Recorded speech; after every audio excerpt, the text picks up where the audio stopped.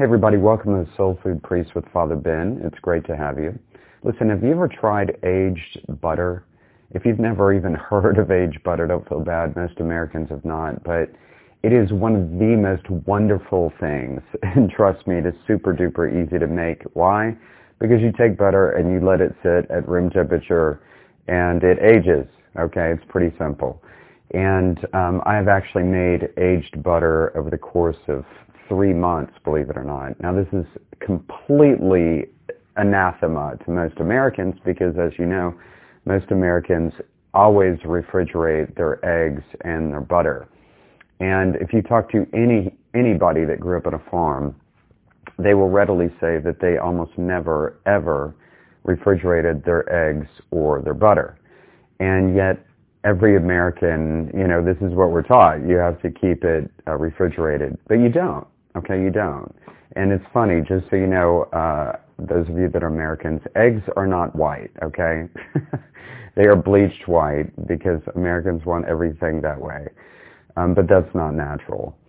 And so with aged butter, what happens is the milk solids, they gradually go rancid, believe it or not. And you're like, oh my God, I'm going to vomit. It's actually good because it's like cheese or soy sauce or wine or bourbon. You age it, and over time, the flavors mature and they get better, right? By the way, if you make shortbread with aged butter, it is exquisite. It is so, so good. So give it a go. Give it a try before you say, ew, gross. Okay? And butter, of course, is about 80% butter fat, right? And I mean, you can make butter from cow's milk, sheep's milk, goat's milk, buffalo milk. In India, of course, they make what they call ghee, G-H-E-E, and they extract the milk solids because in most Indian cuisine there is very little dairy. And also they do it for religious purposes too. So ghee is pretty awesome. You fry like naan bread in ghee, or chapati. So it's pretty cool. So aged butter is wonderful, and one can really do a lot with it. Now, if we apply that metaphor to, say, our desire to grow in the spiritual life, most of us would agree that over time, people tend to grow in wisdom. And that's a good thing. Okay, that's a good thing. The danger, as maybe you've heard me say before, is that some people don't grow in wisdom. They grow in bitterness. They grow in, just become stubborn and stuck in their ways. One of the ways to grow spiritually is actually to learn something about history. And so if we understand history in terms of literally his story, that is the story of Christ, then that's very important because we each play a pivotal role in the story of Christ, as St. Paul said, the body of Christ.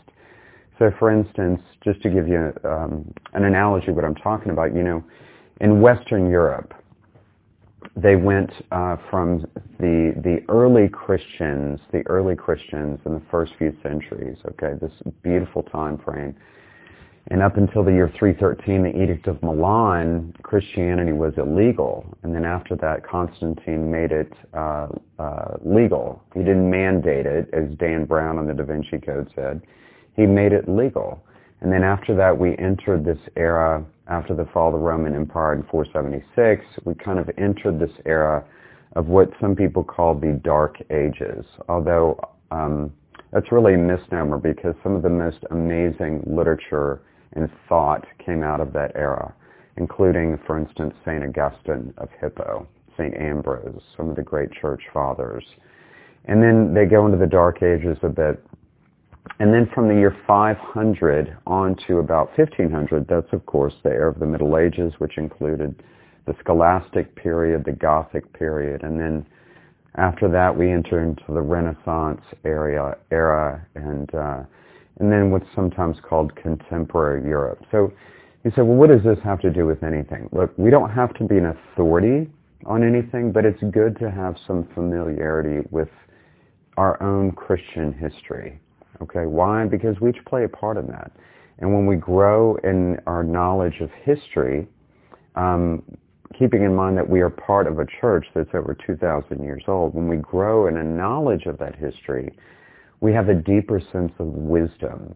And by the way, this is a side note, when we have a deeper awareness of Christian history and our own history, we are less frazzled by problems. So when things drop in our lap, we're like, you know what, it's going to be okay. We've gone through worse. If there's some kind of crisis in the church, we think, you know what, we've been through worse. We'll be fine. So it's worth kind of digging into history, and specifically Catholic Church history, if you have not yet done so. Listen, don't forget to put soul in your food and give food to your soul. God bless you.